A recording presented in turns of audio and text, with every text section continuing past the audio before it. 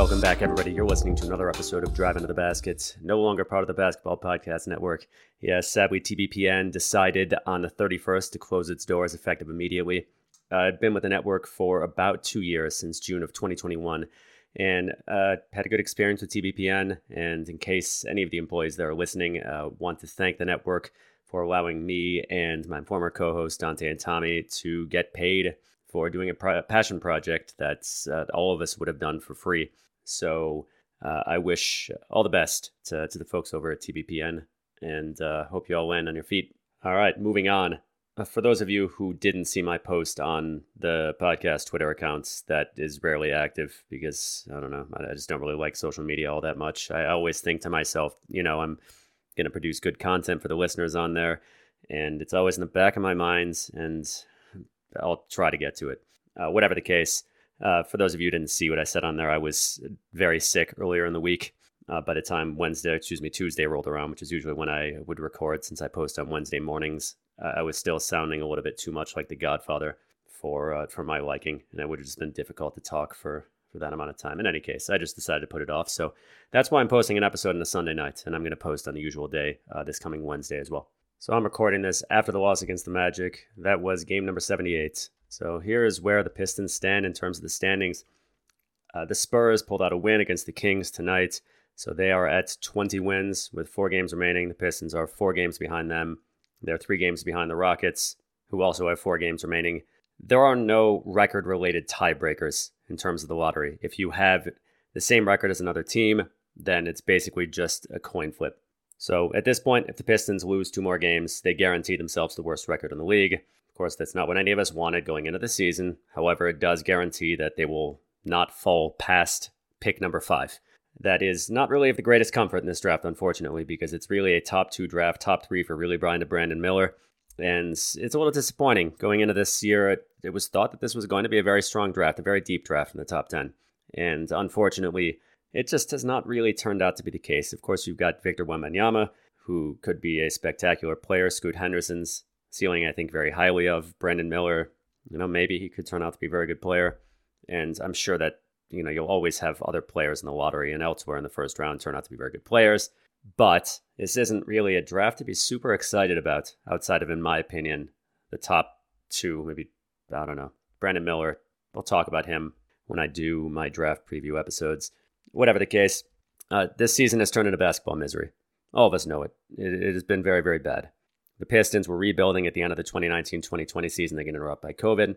Back then, okay, well, Pistons are trying to lose. Let's have fun with it. 2020-2021 season, okay, Pistons trying to lose. Let's have fun with it. They're doing the right thing.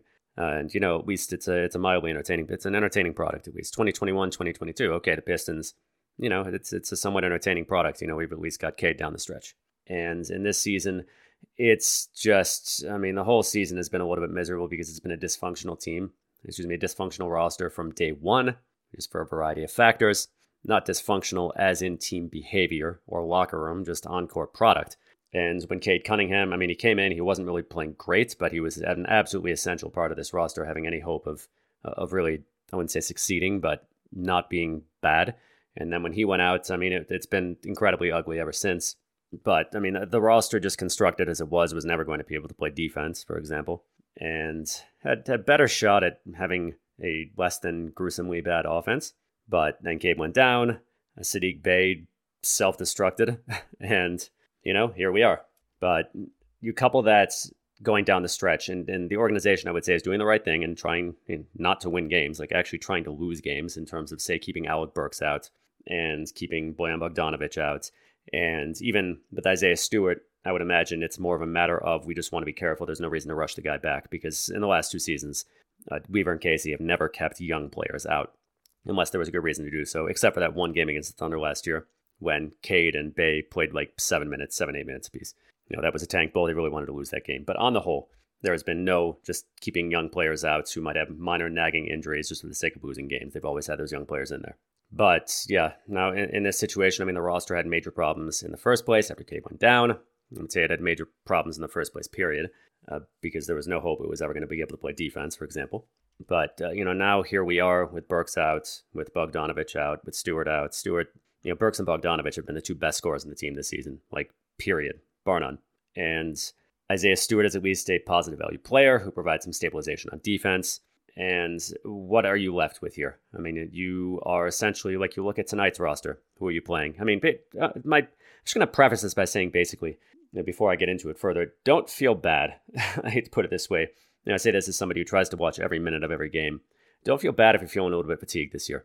Okay, especially, I mean, you look back, I'm sure there are many of us who were watching, if we go back, year by year, like 2019, all those years, basically when the Pistons under Van Gundy and the early Casey years, when the Pistons were just trying to compete with teams that had no hope of doing it. And like during the Van Gundy years, those last 2 years when it was just incredibly frustrating.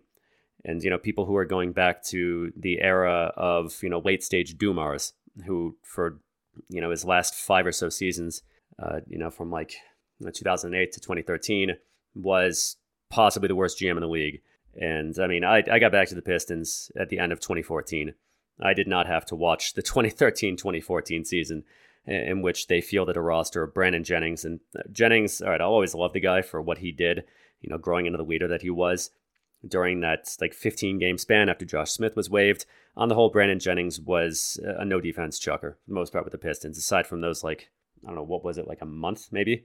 Something like 5 weeks, I guess. He was pretty bad for the Pistons. So Jennings, who was never going to be an efficient scorer. You had KCP, who was a rookie and not reliable. And then you had the worst front court assembled, or the most bizarre front court assembled in like the last however many years in the NBA, which is Josh Smith, Greg Monroe, and Andre Drummond, all of whom operate in the interior, none of whom could shoot. Cool. So if you sat through that season, then, I applaud you. That's some serious loyalty. I don't really know where I'm going with this. So back to the beginning. It has been a brutal, last couple of months, really, really brutal. The end to this season has been more grinding for me than any season I've ever watched before. That includes 2016, 2017, when, this one has been more grinding than that. That was more unpleasant. For those of you who remember everything that went wrong in that season, man, it was ugly. But, the last 6 weeks, it's just been an absolute grind. And I'm really, really sorry to say this. And this is the first time I've ever felt this way since I started watching the Pistons again. So, geez, more than 8 years at this point. I'm kind of looking forward to the season being over. Once the season is over, I'm not going to be too happy because it's 5.5 weeks to the lottery, and there's another 5.5 weeks to the draft. It's going to be a long time, a long, long time. And even for the Pistons to see where they are going to fall on draft night, which could be a very, very good night for us or a very, very bad night for us. But yeah, you look at what the product that we watched tonight, and I'll go back to saying that, yes, it makes sense to lose at this point. I'm just talking about why this has been so miserable. Like, there's this little part of me that, that over the last week or so has thought, like, man, I'm pining back to the days when, I could watch and, hope the Pistons were going to pull out a win. I don't actually feel that way. It's just the fatigue talking. I mean, those years in which the Pistons were just in the middle trying to just make the playoffs and be like number 7 or number 8 seed with a team that had very little upside were not exciting. I mean, there was a very short time when we felt like the Pistons had upside, like after that competitive sweep against the Cavs, but that lasted for about an offseason until the season itself almost immediately went wrong. Whatever. So just to joke around a bit, or this isn't really a joke, this is more like just dark humor, whatever it is. I mean, you look at the roster and just to get across, why these games are so miserable, beyond the fact that the Pistons are just losing, which we become accustomed to. Tonight's game, the roster was Jaden Ivey, who's been fun to watch. Corey Joseph, well maintained, is a fairly good third-string point guard in the league. And after him, Killian Hayes, the worst scorer in the league. Jalen Duren, the youngest player in the league, still very raw. A second-round pick, Isaiah Livers, who has not really gotten to play much in the NBA. A fringe NBA player in Eugene Omoyuri. Okay, I got his name right, finally. A two-way player, Roden. And then 3 reclamation projects, Hampton, Wiseman, Bagley. So, it was going to be ugly. And it was ugly. And, even if you look at the starting lineup, like, you've got Jaden Ivey, again, fun to watch. Killian Hayes, endlessly frustrating. I mean, I would feel a lot better about the guy if he would just, like all of his teammates do, agree to drive into the interior, accept contact, rather than pathologically avoiding it. Like I saw Corey Joseph, I think this was against the Thunder. There was this play in which he just barreled right up the middle and tried to get up, switch hands, scoop layup, and got fouled. And I thought, man, and we saw it from the replay from the angle behind the basket. So you see him coming right at you, just barreling toward the basket. And I'm like, why haven't we ever seen that from Killian? It's like, oh yeah, that's right, because Killian has never barreled up the middle, ever. Ugh. I mean, it's these things like with Killian. I've said it before. I'll say it again. The guy has his struggles. Okay, fine. Yeah, he's a bad shooter, and that's a problem. He has to fix that. For example, that's a big problem. He has other problems. One problem that is 100% fully within his control: drive into contact. Do not pathologically avoid contact to the point where, well, A, nobody respects you as a driver. B, you're never actually going to penetrate the basket regardless, and that's why they don't respect you, because they know you're not even going to try. C, you're denying yourself high percentage offense at the rim and at the free throw line. D, you're resorting to what is and what has been for him a really, really inefficient shot diet of mid-range pull-ups and floaters on which he has shot poorly. That has been the vast majority of his shots this season. So, yeah, we're watching that. We're watching him brick umpteen shots. You get to watch Bagley and Wiseman, who have many of the same problems. Both guys who can't really shoot, don't really pass, can't really play defense, and play the exact same way on offense. So if you're playing them together, one of them is doing his thing and may or may not be doing it well, and the other one's just off on the periphery. And on defense, they're a complete catastrophe. So that's a lot of fun to watch, the two of them.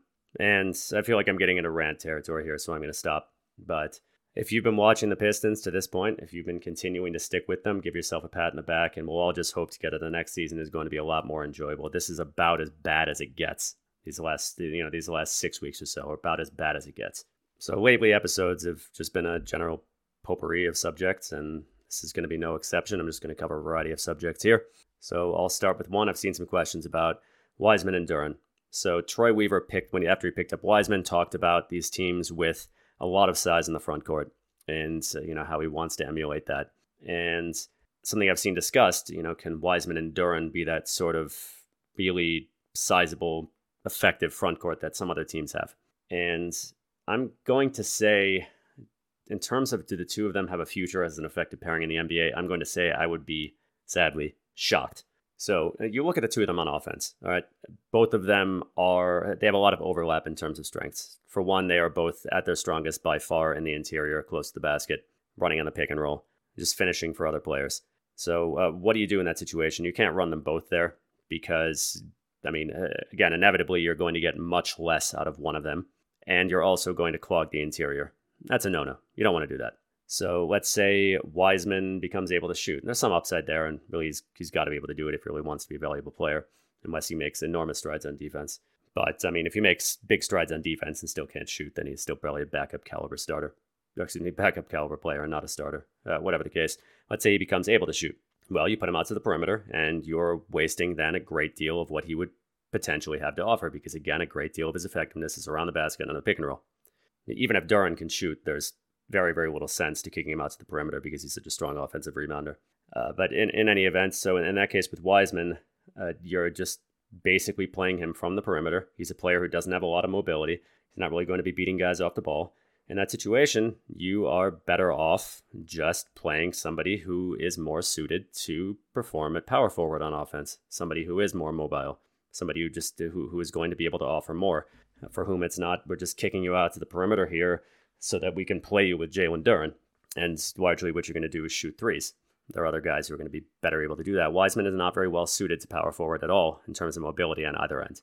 His mobility is good for center, for power forward, below average. So in what situation does that become worthwhile to give up that potency on offense, to pay that opportunity cost of fielding Wiseman there instead of somebody who is more valuable? And again, this is if Wiseman can shoot, so this is a hypothetical situation. Well, it would be worth that. There are a couple factors that would come into it. Number one, just having a couple of really, really strong creators in the starting lineup. But, that's helpful, of course. And I'm thinking of Cleveland at this point, and I'll get to that comparison later, very shortly. But your bigger thing is if these were two dominant defenders, then you pay that cost to a degree on offense. And again, having those having those star creators in the starting lineup is going to matter even there because you are paying a cost on offense. But Duren, I think he'll get there as a defender. And I feel fairly confident that the mistakes he makes a lot of mistakes on defense, and he's not really been all that great at contesting shots. He gets there, but he's not great at contesting them, and doesn't necessarily use his length as well as he could. And I feel fairly confident that that's because of rawness rather than due to just lack of IQ. With Wiseman, it is anybody's guess, and he's starting from a frighteningly low place as a defender. So I think the prospect of the two of them becoming elite defenders, I think Duren could get there. I'd be shocked if Wiseman did. Be happy if he just became, an average defender. So I don't see the two of them getting there. But in any event, one duo, of course, that is constantly brought up, and this is an extremely effective defensive duo, is Mobley and Allen for the Cavaliers. Now, they are both genuinely very, very good defenders. Neither of them can shoot. On most teams, that would be a very big issue.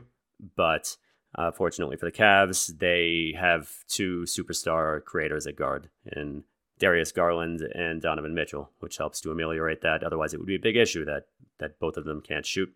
But again, in the first place, those are two excellent defenders playing together. And of course, Mobley is perfectly well suited from a mobility standpoint to be playing at power forward. So I guess I'm going down this line because Weaver made that comment about size in the front court. So you look at Cleveland, they're a notable example. And that's why the two of them work. And who else is there? There's Brook Lopez and Giannis Antetokounmpo. Giannis, of course, is one of the greatest interior help defenders of all time in the NBA. And Brook Lopez himself, is a very strong drop defender. Not so great as a switch defender, but a very strong drop defender. Brook is there on offense basically to space the floor for Giannis. Giannis is an initiator. He's playing from power forward. Needs a center who can space the floor. That's what Brook is there for. That's what Portis is there for. But that's a very different situation, too. You have Giannis, who is Giannis, of course, who makes this a different situation in the first place. And who else do we have? Horford and Williams. So Horford had some issues on defense last year, actually. So this size in the starting lineup, Horford's not like a super big guy either. Neither is Williams. I believe Horford's like 6'10", and Williams is 6'9". So I don't think we're even talking in that situation. I don't think that's a reference being made to it. And who else is there? Jokic and Michael Porter Jr. Michael Porter Jr. is very much a forward.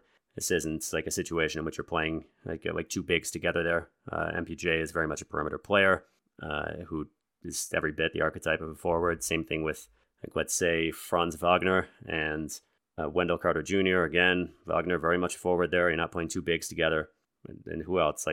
Karl Anthony Towns and Gobert. Who knows how well that's going to work. But yeah, so it's a strange sentiment. There's size in the front court, and then there's sort of makes sense size in the front court with players who make sense. And I'm not sure if we'll really ever see Duren and Wiseman effectively play together. It has to make sense to play them together. I think the likeliest outcome is he and Wiseman forming a rotation, and that's assuming that both of them work out. A traditional big like Duren, ideally you don't want to be playing him like 30-plus minutes a night, so that still leaves a significant amount of minutes for Wiseman, assuming everything pans out. Or your best case likely scenario, best case scenario in terms of likely scenarios, and I'm using that to distinguish between, the best case scenario would, of course, be the two of them forming, this great duo in the interior. I think the likely best case scenario, and I'm not saying that this is necessarily likely, but would be that you have to trade one of them because they're both starting caliber centers. Is that likely to happen? Who knows? It's just absolutely and utterly no way to tell at this point. We're just hoping when it comes to Wiseman that, again, his issues are just rawness rather than him just having horrible IQ on both ends. Because right now he is a terrible decision maker on both ends of the floor. All right, moving on. So this year was the Isaiah Stewart power forward experiment. And I'll say it like I always do. I love Isaiah Stewart as a basketball player in terms of his mentality and his work ethic and his team first focus and so on and so forth. The guy will never take a moment off on the court. He'll do exactly what his team asks of him, period. And he's a leader. He sets the tone. He's by all accounts great in the locker room. Fantastic. And in situations, and he certainly has his strengths on the court as well. And this was a year in which, Durham was around and, Bagley was kind of around. Whatever the case, Isaiah had played almost all of his minutes at center in his first two seasons. They decided we're going to see what he has to offer at power forward. And if you had to ask me, do I consider this year to have been a success at all for Isaiah Stewart as a power forward? I would say no, unequivocally no. And I would say, and I believe this, that Isaiah Stewart does not have much to offer at power forward. I understand the inclination to think, he's undersized for a center. We've got these centers in the team. It'd be great if he could play power forward. But Isaiah, for some of the same reasons he can struggle in some situations as center, I would say just has very little to offer at power forward. Just his skill set does not lend itself well at all to the position. So here's where Isaiah Stewart is as a center. So as a center, he is in most situations a strong defensive anchor. Those situations being he's not surrounded by terrible defenders like he was this season. So as long as he's got reasonably decent perimeter defenders who aren't giving up penetration constantly, then hey, he's a strong interior defender. He's a strong rim protector. He's a strong paint protector, and he's a strong switch defender. I mean, he's altogether just all around a strong defender with only a couple of weaknesses. Well, I'll say 3 weaknesses. One of which is he's terrible at lob defense because he's undersized and can't really jump. There are some matchups in which his opponent can just rebound and score over him. When he's up against centers who are both tall and much more athletic than he is. And finally, if somebody gets past him, he can't really play recovery defense. But fortunately, in most situations, again, like his first 2 seasons, he doesn't have to play recovery defense because he can be in the right spot. Now, the times in which he struggles are like this season, in which his perimeter defenders just cannot stop anybody, period, because Stewart is not very mobile and he's not a good leaper. If you force him to reposition before he contests, if he has to just dash from one area to the floor to the other and then contest, he's not going to contest well because he's not going to be able to get there and jump both. So opponents can simply score over him. It doesn't matter, guards, centers, whoever it is. I mean, generally, they're going to be guards or forwards who are making that penetration, and they just score over him because he's there, but he can't jump in time to contest a shot. That said, the vast majority of situations, he's not going to be playing with a bunch of horrendous perimeter defenders. So, yeah, he's a strong defender, and this kind of defender you can use in any situation in the playoffs because he's what the term I coined for defenders like him are no variance defenders, which is basically whether you're playing them in drop coverage or in switch coverage, there's going to be very, very little difference in the quality of the defense they can play. I mean, Isaiah is a great switch defender. You force somebody, you make him defend somebody from the perimeter on in, he can do a great job against some very good players.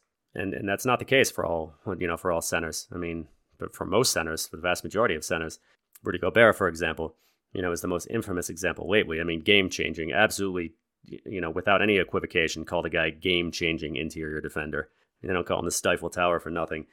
He can absolutely change the character of an interior defense. One of the greatest of all time in that respect. However, you bring him out to the perimeter, he's no longer that great. He's not a liability, but you're losing a lot of his defensive potency if he's made to defend in the perimeter, and Isaiah Stewart is not.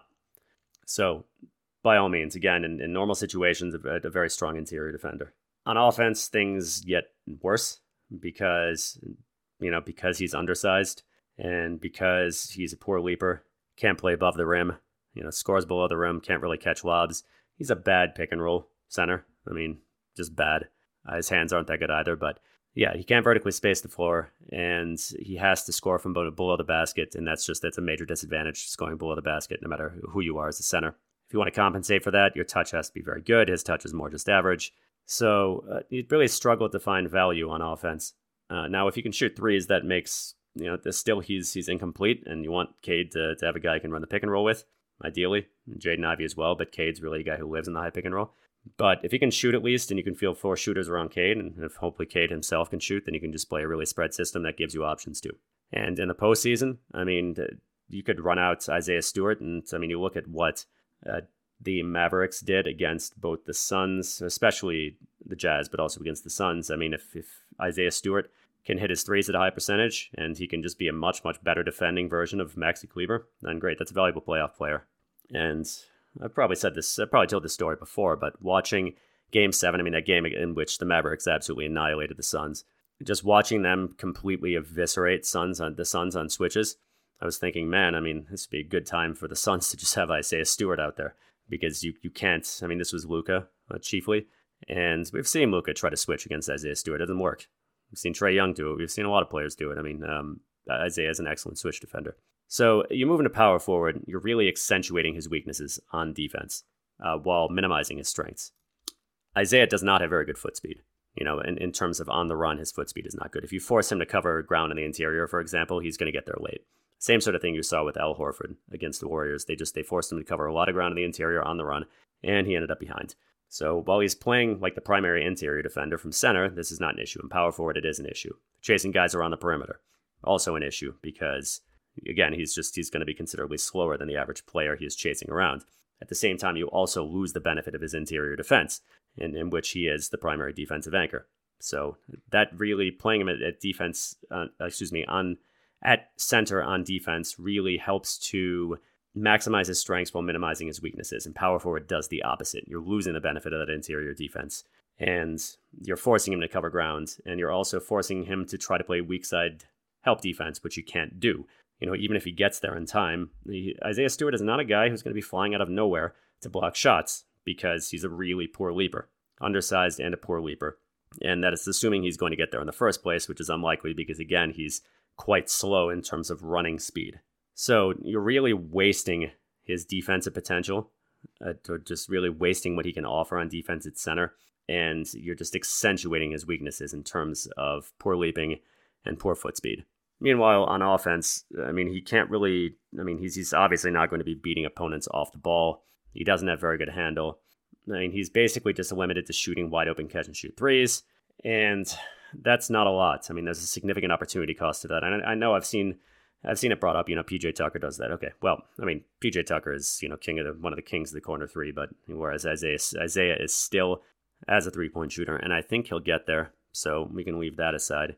But PJ Tucker is a strong defender at power forward. And the reason PJ Tucker doesn't really take many shots is that he it's a funny way of putting it, constantly plays like next to superstar teammates in offenses that really just shunt him into a minor role where he's just there to space the floor from the corners. And if he has to shoot, then he shoots. And space the floor he can. Again, he is one of the best corner three-point shooters in the league on a perennial basis. Whatever the case, PJ Tucker is also just much better suited to defend at the position. I feel like I need to stress this, that Isaiah Stewart is not mobile. At power forward, he is significantly below average in terms of mobility. And PJ Tucker, though it may look different in terms of here's a guy in his mid-30s who's not super athletic either, he is significantly more mobile on the run than Isaiah Stewart is. So you have Stewart, who's not really providing very good defense at power forward, and also on offense is very limited in what he can offer. And so do I see Isaiah Stewart as a long-term successful player at power forward? I don't think it's his ideal position by any means. And I'd be shocked if you were able to happily surprised if you were able to make it work as a starter. Yeah, I'd be shocked there. I don't think he can do that. But even as a backup, I think he's likely to be kind of a versatile, I wouldn't call it versatile. I think he's going to play most of his minutes at center. But he has to be able to shoot, period. No matter where he's playing, he's going to have to be able to shoot because as an interior scorer, he just doesn't really have it. And I've seen the Horford comparison brought up, probably because Horford really isn't the quickest guy either. And he played basically power forward for the Celtics, who made it to the championship last season. Horford, again, like I mentioned, had his issues on defense. The Warriors would just make him run in the interior, and he's not fast enough for that anymore. But Horford is also, Al Horford is such a smart player. Horford is one of the smartest players in the best basketball league in the world. And he's very, very versatile, much more versatile than Isaiah. He's more athletic than Isaiah. I don't remember how old Horford is, mid-30s. He's more than 10 years older than Isaiah, I'm quite sure. And he's still more athletic than the guy, a better leaper, faster. But I hate to put it this way, but Isaiah, he said that he wanted to try to model his game after Horford's.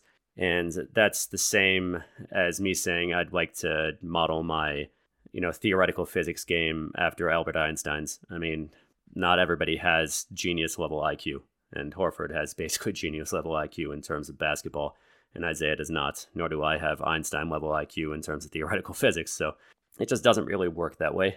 And so I just count that comparison as not really having much water, holding much water, rather. The only way in which it would be, really the only comparison is that Isaiah is playing at power forward and kind of like a sort of too big system, like Horford is, and that they're both not particularly quick on their feet. It's just that Horford is more, I'd say that they're probably both fairly equal as interior defense. Well, Boston played an interesting system in terms of who was actually doing the interior defense in the playoffs last season. But Horford just has so much more to offer on offense than Isaiah does, so much more. All right, let's circle back to another couple of bigs, and I guess that is really just defining the character of this episode at this point. We're going to talk about Wiseman again, and we're going to talk about Bagley, and no, I'm not going to talk about how they overlap. I'm going to talk about, because I've seen this asked as well, which one of them stays in the team next season, because it's hideously ugly. You can't play the two of them together, especially if the Pistons are talking about hopefully winning more games next season. You cannot play the two of them together, period. There's the offensive overlap, the defensive struggles. It just can't happen. Even if one of them really learns to be a good shooter, it just can't happen. So I think we can say with a high degree of certainty that James Wiseman, who was just recently acquired this year, is going to be on the team next season. But, for better or worse, Troy Weaver seems to be pretty bullish on the guy. It's been said that he was number one on Weaver's draft board in 2020, which, depending on where Wiseman's career goes, could end up being kind of a scary piece of history, or a scary reflection upon Troy Weaver as a draft talent evaluator. So it would have to be Bagley who would be moved. And now, is there a realistic possibility of Bagley being moved? So there are a couple of factors here. Number one, do the Pistons still want to see what they have in him? And I would actually take the trade for Wiseman as kind of an indictment along those lines. Do I think Bagley has really improved this year? No, I don't. The guy is still a terrifically bad defender. He's made some strides as a drop defender, but for the most part is just still an absolutely horrible defense. You don't want to be playing this guy as your primary interior defender. You don't want to be playing him as your defensive anchor. I mean, he's so bad. It takes a certain amount of acumen in terms of the ability to make the right reads and decisions on a lightning fast basis against the best players in the world, to play center on defense, even more so than in other positions. And Bagley doesn't have it. I mean, he absolutely cannot play there. If you play him there, you are basically asking for opponents to target him and destroy him. And as a power, defending a power forward, I mean, he's not quite as bad because he didn't have to make as many decisions, but his rotations are terrible. His awareness is terrible. I mean, his awareness is terrible at center and no matter where he's defending. And if you put him through a bunch of switches where he has to just rotate a bunch of times, he's going to screw up eventually. So on defense, he is still pretty much a nightmare, or very, very bad. And that consumes a lot of his potential value. And on offense, he really hasn't done a ton to improve that either. He's had some big games in terms of points for the Pistons recently. But he's pretty much a one-trick pony in terms of his ability to score. Well, got him a two-trick pony, whatever. He can do some face-up attacking. And, aside from that, I mean, he's a fairly talented, nothing special, but talented interior scorer around the basket. I mean, he's fairly solid on the roll. We haven't seen him catch many lobs because Dwayne Casey hates vertical spacing. But, I feel like with Cade kind of just is one of those rare young players. Casey just let do whatever he wanted. So Bagley got to play a ton of the pick and roll alongside Cade. Though, even last season, I've said this before, I don't know why I constantly qualify that, but Bagley last season, I mean, he put up a lot of points last season alongside Cade. He was still a negative value player because, again, he's very, very limited, or he's quite limited on offense, and he's terrible on defense. So what's disappointing for me is that Bagley, for example, one thing that is a no ifs, ands, or buts improvement he needs to make to his game period is he needs to become a reliable perimeter shooter, and he seems to have made absolutely no efforts to actually make that happen. He's still a somewhat unwilling shooter who has a really flawed form and by no means at all whatsoever a soft touch on his three. He's just not a good shooter still. If he's actually going to provide value, he needs to become like at worst, below average defender. I don't know if he'll get there, and he needs to provide a lot of value on offense. And included amongst that has to be that he's a genuinely good and willing three-point shooter, not just a guy who has to be in the interior to do his damage. And ideally, add some attacking off the dribble somehow, too, from the perimeter, which you can't do. Also hates passing. So this is all to say that, Bagley, like if you're the team like the Pistons where your best scorers are out and you don't really have much else in the way of options, then sure, let him in and you're trying to lose. Let him in and have him score some empty points. Well, put up some empty stats, I'll put it that way. I mean, points are points, but put up some empty stats. In terms of his actual trade value for other teams, I would guess that it remains negative at this point because he's got 2 more years at $12.5 million apiece. That was a puzzling contract for me. The Pistons were essentially bidding against themselves because there was a very small number of teams with cap space. The teams with cap space were not going to give Marvin Bagley. They just really had absolutely no reason to do so. And the teams that did not have cap space, none of them was going to use the full non-taxpayers MLE on Marvin Bagley because he's just not. I mean, those are teams that are trying to win, and Marvin Bagley at that point was not and continues to not be a winning player. And I figured he would get like $8 million a year on a 2+1, on a 2 years plus team option.